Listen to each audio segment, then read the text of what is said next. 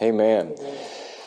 Take your scripture and turn to Philippians as we continue to look at Paul's letter to the church of Philippi and remember, not just the church there, but his friends, the people that he loved, the people that he served with, the people, many of whom that he probably had a direct impact on bringing them to a salvific knowledge of Christ. So these are the ones that he's speaking to. We're going to start in verse 12 today. In verse 12, "So then, my dear friends, just as you have always obeyed, not only in my presence, but now even more in my absence, work out your own salvation with fear and trembling. For it is God who is working in you, enabling you both to will and to act for His good purpose. Do everything without grumbling and arguing, so that you may be blameless and pure, children of God who are faultless in a crooked and perverted generation, among whom you shine like stars in the world. Hold firmly the message of life. Then I can boast in the day of Christ that I didn't run in vain or labor for nothing. But even if I am poured out as a drink offering on the sacrifice and service of your faith, I am glad and rejoice with all of you. In the same way, you also should rejoice and share your joy with me." This is the passage today we're going to try to get through. I can't promise. If I've learned one thing from our pastor over the last 20 plus years that I've been under him, is that you do not have to get through all of your notes.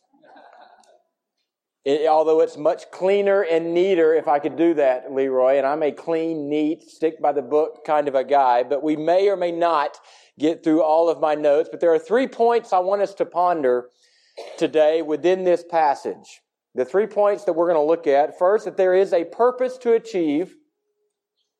There's a purpose to achieve. There's a power to receive.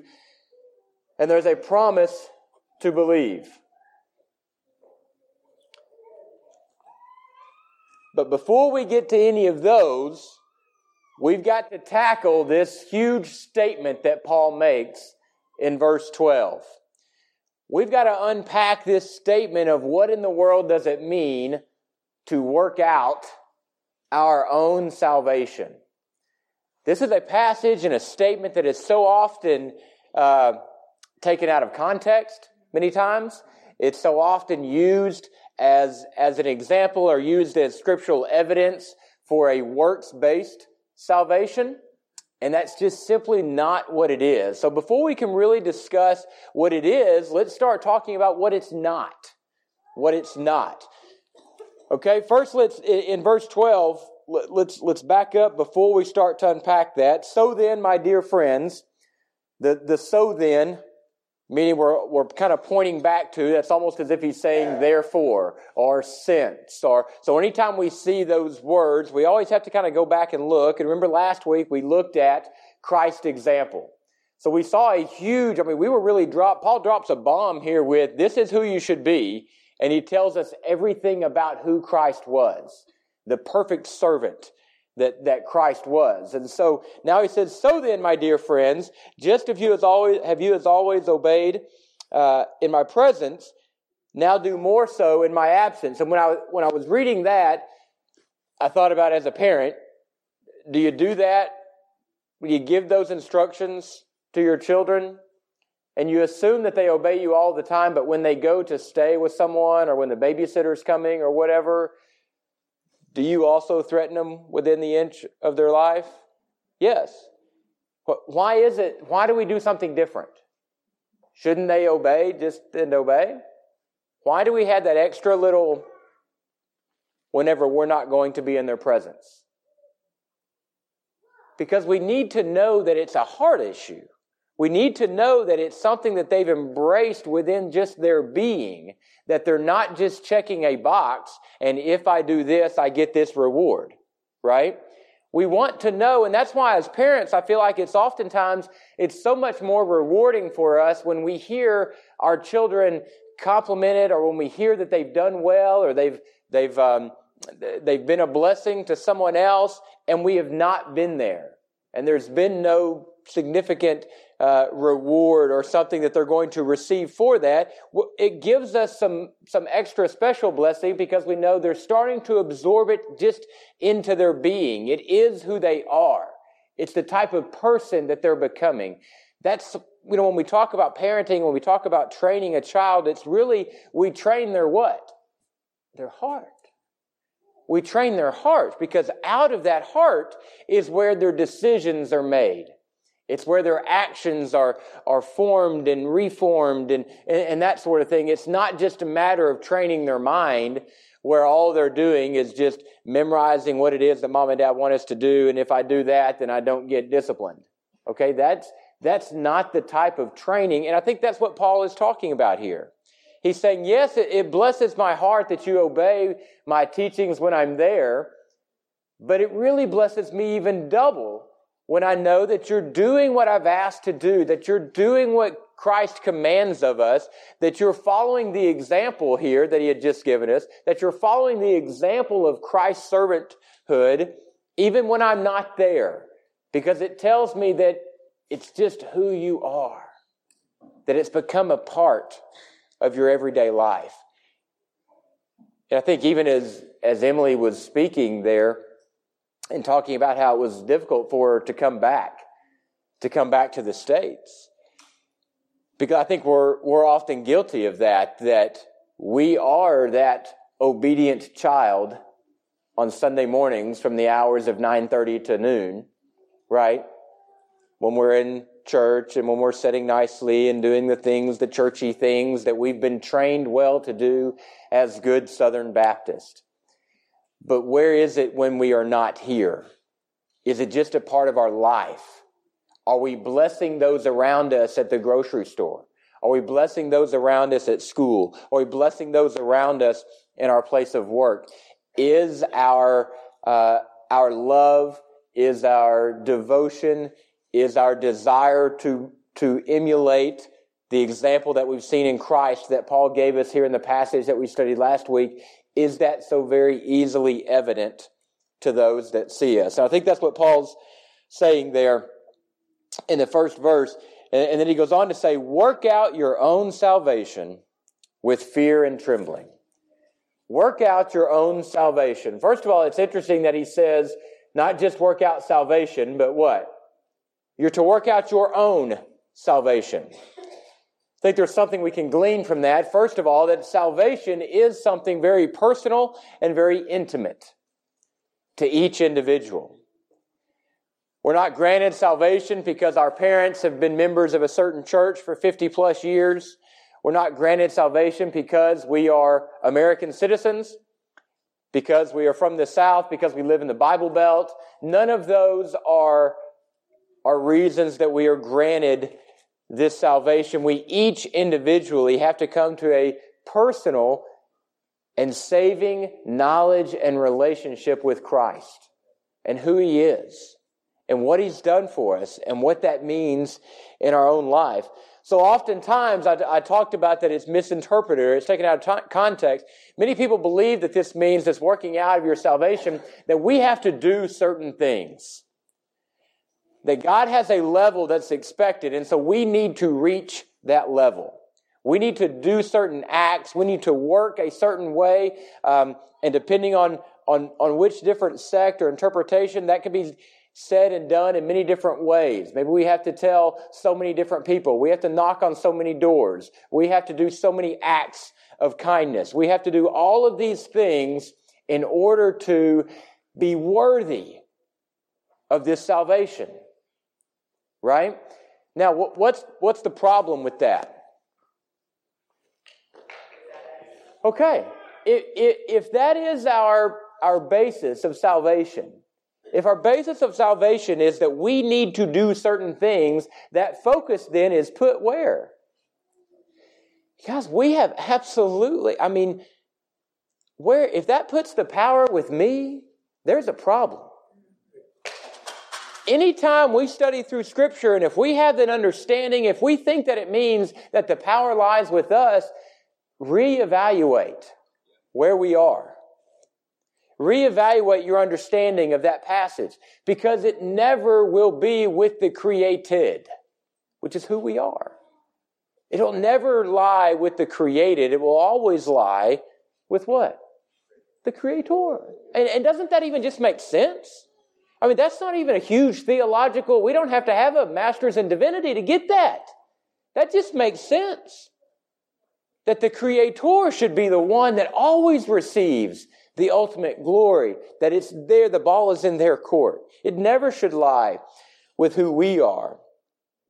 Salvation is a work of God, not man. You know, and I think about that. What do we refer to when we talk about becoming a Christian? We say that we're what? We're born again, right?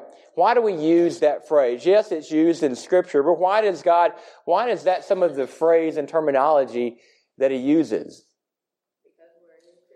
You're a new creation. You are absolutely a new creation. Now, when you were born the first time, this is something that God uses in Scripture, and Christ uses it, and then Paul uses it throughout his New Testament teachings of being born again. It's a concept that people understand. And we remember Nicodemus even asked Christ about it. And what did he ask? Because he had a concept of what birth was, right?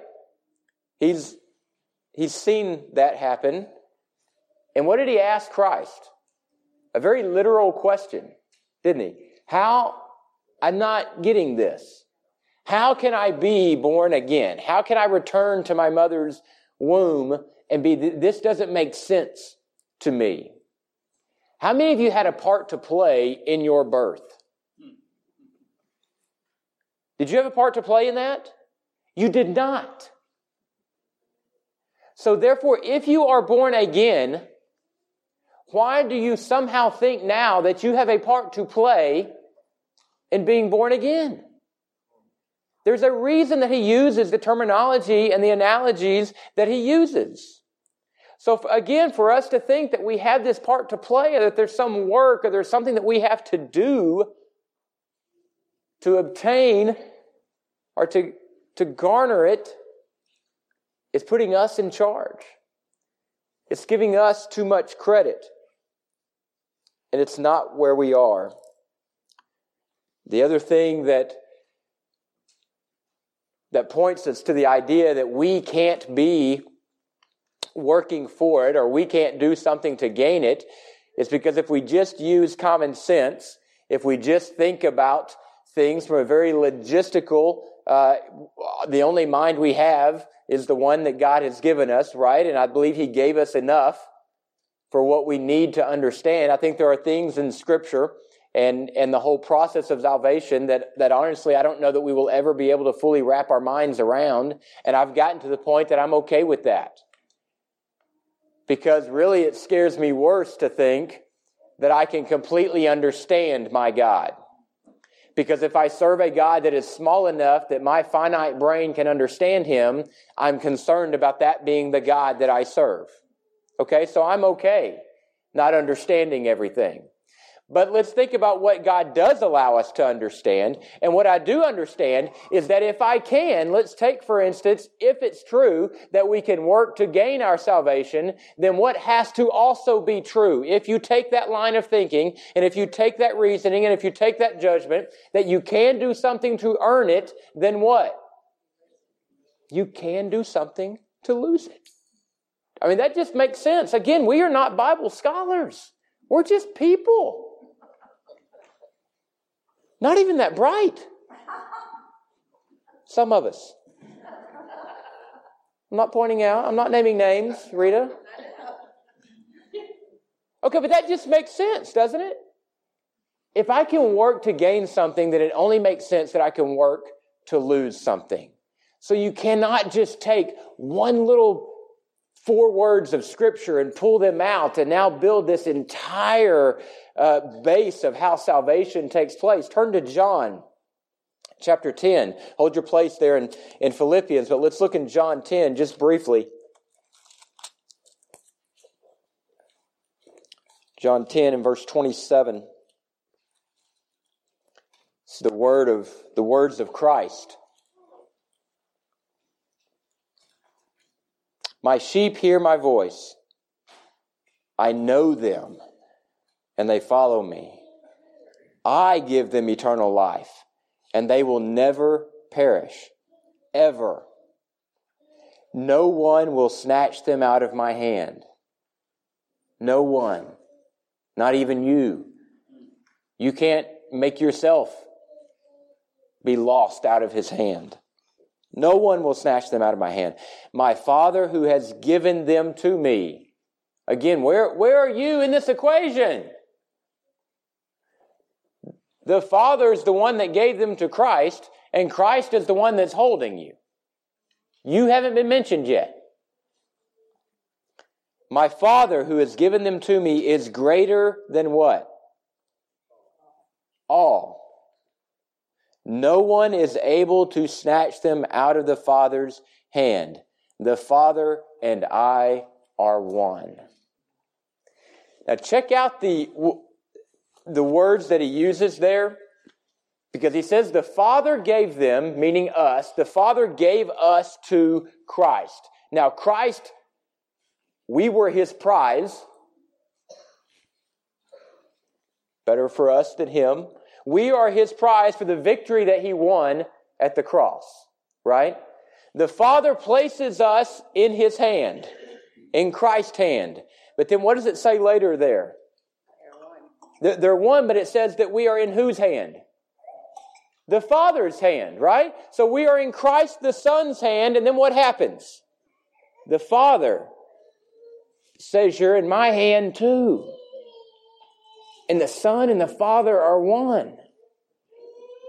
So you have Christ, victorious over death, has a hold of us. God the Creator then comes and seals that. This is where we are held.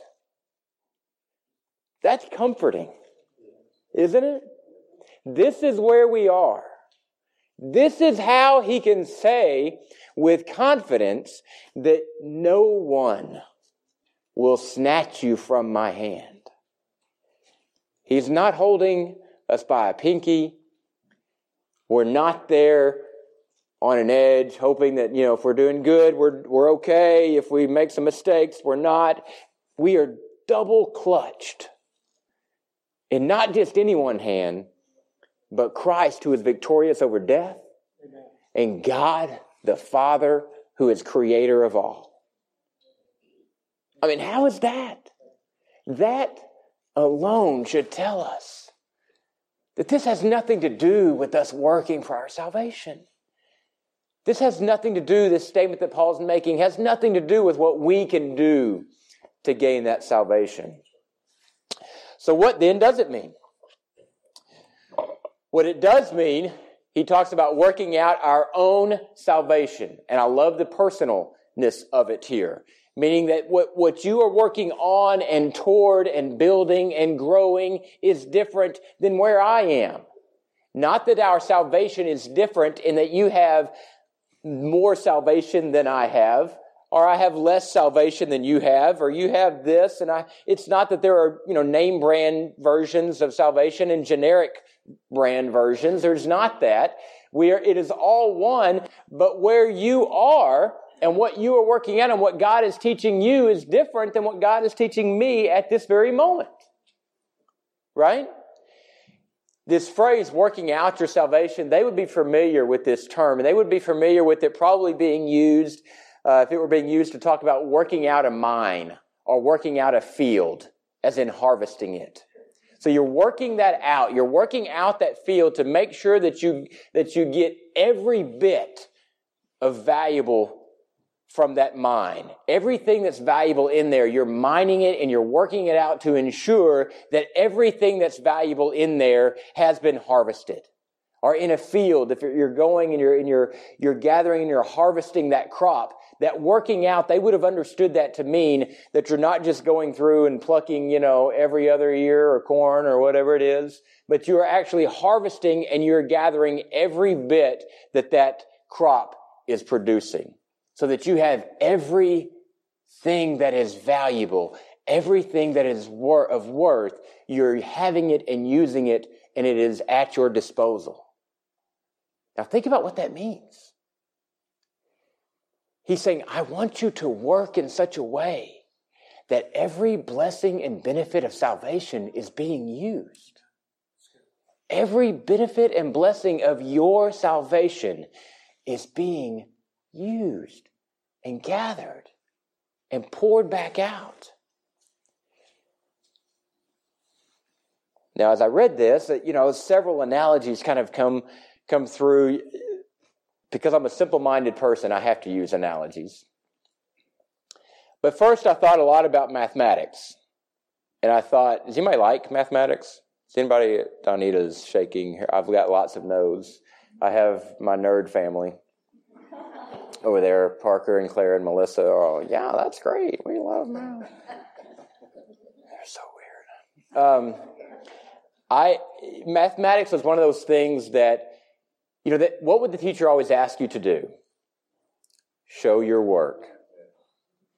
Well, there's a reason I don't want to show my work. Because if I show my work, you realize I don't have any idea what I'm talking about. Right? But if I could just put the answer down here, there's a chance, maybe, that I got it right.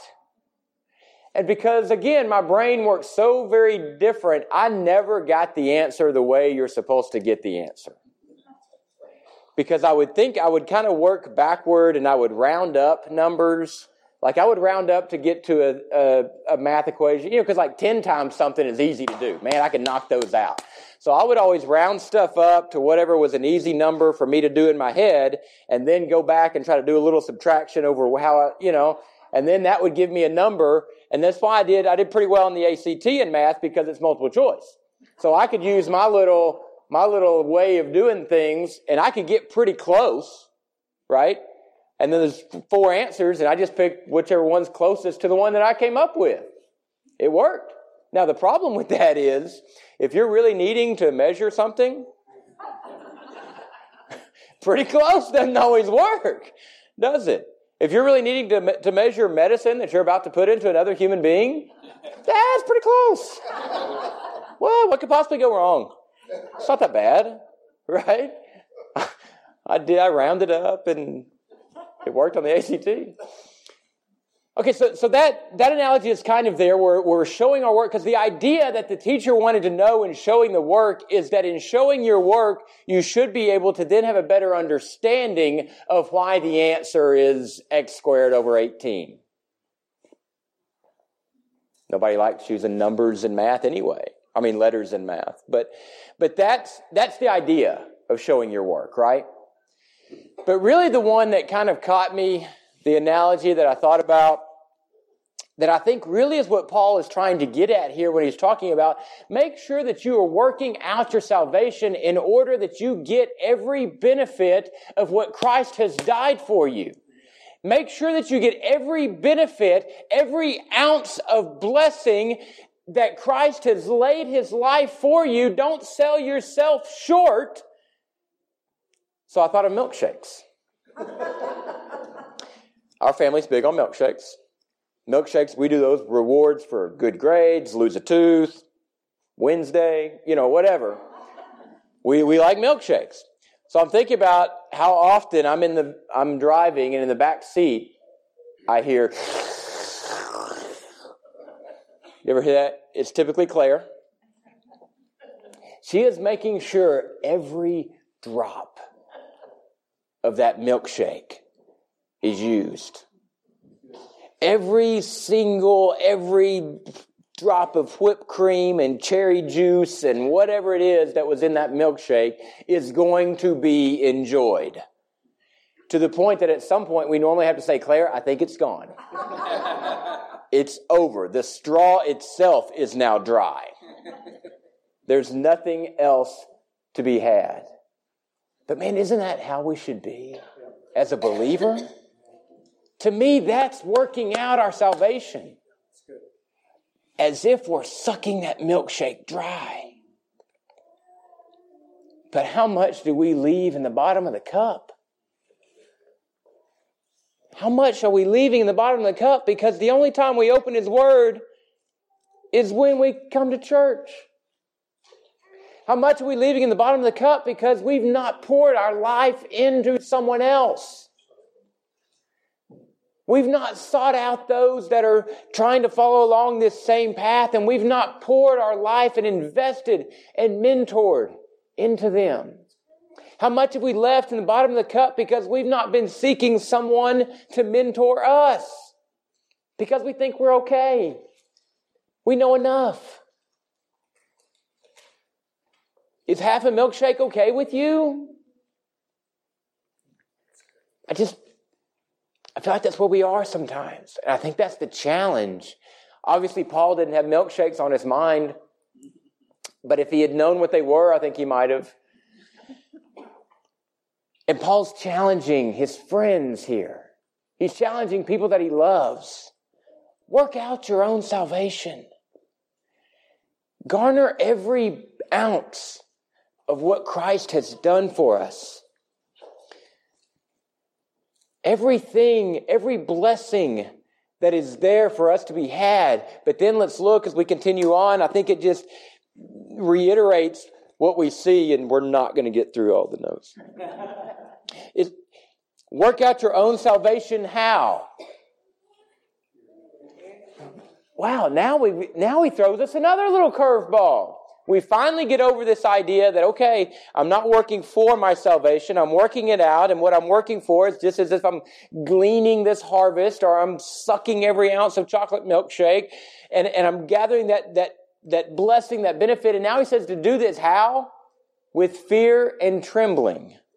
With fear and trembling. Now look in verse 13. For. He starts with for, which tells us what? It's as if he's saying therefore, or again, he's kind of saying, look back at what I just said. Look back at what I just said. Do it with fear and trembling, for it is God who is working in you. That should scare you to death. The God of the universe, your Creator, in everywhere that you look and everything that you look at and you see, everything that ever has been, everything that ever will be has been created by Him. He already knows what it is. He knows what will happen, what has happened, and why it happened, the way that it happened, and when it happened. That very God is working in you. That very God is the one enabling you. If that doesn't shake you up a little bit, if that doesn't give you a little sense of awe, then there's a problem. To me, I think of a muscle car here. There's a difference in a Ford Fusion, okay, and a muscle car with a huge engine. The way that you drive them is very different, right? If you were behind the wheel of one of these muscle cars or one of these race cars that are designed, and the power that they have, they are supposed to go 200 miles an hour around the track incredibly fast at these high rates of speed. Do you just go and drive them the same way you do your minivan around to Walmart? No. That sense of power that would be under the hood, would it make you nervous? It should, shouldn't it? Wouldn't it make you a little bit fearful? Would you want your 16-year-old new driver starting with that? No. So, I mean, it's a poor analogy, but you get where I'm saying that vehicle has that power, and it makes us nervous because of the power that you feel there under the hood. If that makes us nervous, what about the God of the universe? That Paul says He is the one that is enabling you. He is the one that is energizing you. God and His Spirit is the power inside you, allowing you to work and to pour out into other people's lives. It should give us some fear. A holy fear. It should cause us to tremble. Because if that does not cause you some sense of fear, then maybe we think that we had a part in our salvation. It should make us feel very small of who we are not and who He is. So our first point that we want to ponder here is that there is a purpose to achieve. There is a purpose to achieve, and that purpose that we're achieving is to understand the full benefit of His salvation. Understand the full benefit of His salvation.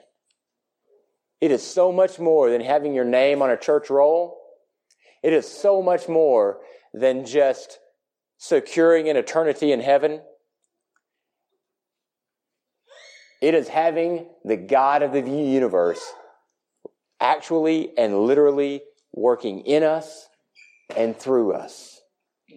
And that should cause fear and trembling.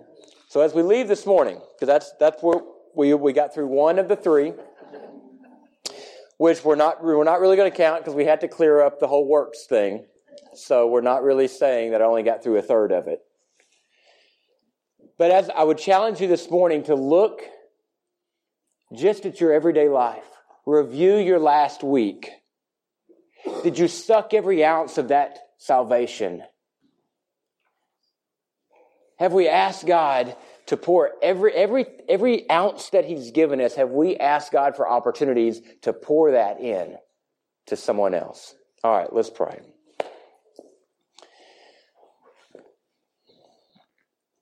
Father, I pray that in my weak attempt to explain and to teach how great You are, that Lord, Your word would speak for itself. That the words that You gave Paul so many years ago would cause us to think. That, Father, it would cause us conviction. That, Lord, it would enable us to value even more and to hold in even higher regard the salvation that You've given us. Father, I pray that this week, as we work out, as we glean, as we harvest, as we try to gather every blessing and every benefit of Your salvation, that, Father, we suck it dry. Lord, in such a way that we can't help but to see it and to feel it and to hear it overflow from our lives and into those that are around us. Father, I pray that You would continue to teach us, continue to work through us. Lord, the idea that Your very Spirit is the one that works in us and energizes us and enables us, Father, makes me feel so small. And it does bring fear and trembling. Because, Father, You do use broken things. And because You do, here I am. I'm all Yours. We pray this in the name of Your Son, Jesus. Amen.